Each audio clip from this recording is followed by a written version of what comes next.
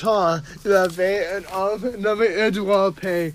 Il a vécu dans un village, un petit village, près de les montagnes. Alors, son occupation était de construire les pains pour le village, pour manger. Parce qu'il n'a pas d'autre chose à manger. Et aussi, il était un homme nommé Gustave Veguet. Et il construit les Veguet. Mais personne n'aimait Gustave parce qu'il n'était pas populaire. Alors Gustave allait à la place de Edouard et mis des choses dans le pain qui fait malade les personnes. Alors, Gustave allait et caché et tout le monde a mangé le pain. Et tout le monde avait malade. Alors, Edward a besoin de chercher le docteur, mais le docteur n'était pas là dans le village. Alors, il a besoin de chercher pour le docteur. Alors il marchait au nord-ouest et cherchait le docteur. Donc, quand il a cherché le docteur, il ne peut pas trouver.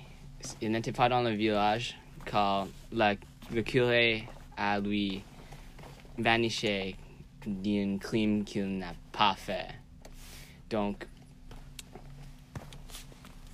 Edward doit voyager hors de le village de trouver ce docteur.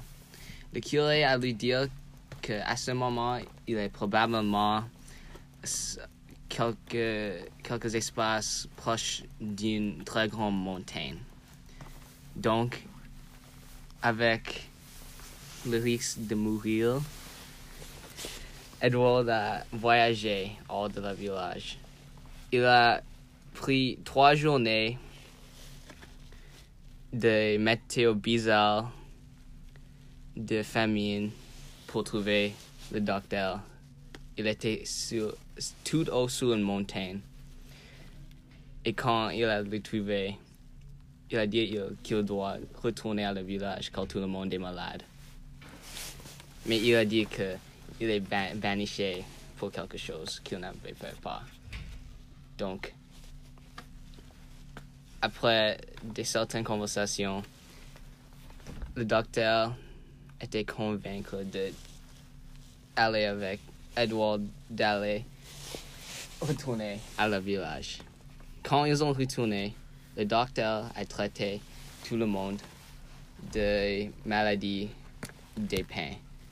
Donc, et puis après, il est allé au curé pour lui confronter à propos de la crime qu'il n'a fait pas.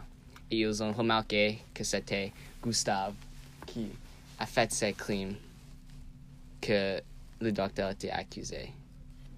Donc, enfin, Gustave était baniché, juste comme le docteur.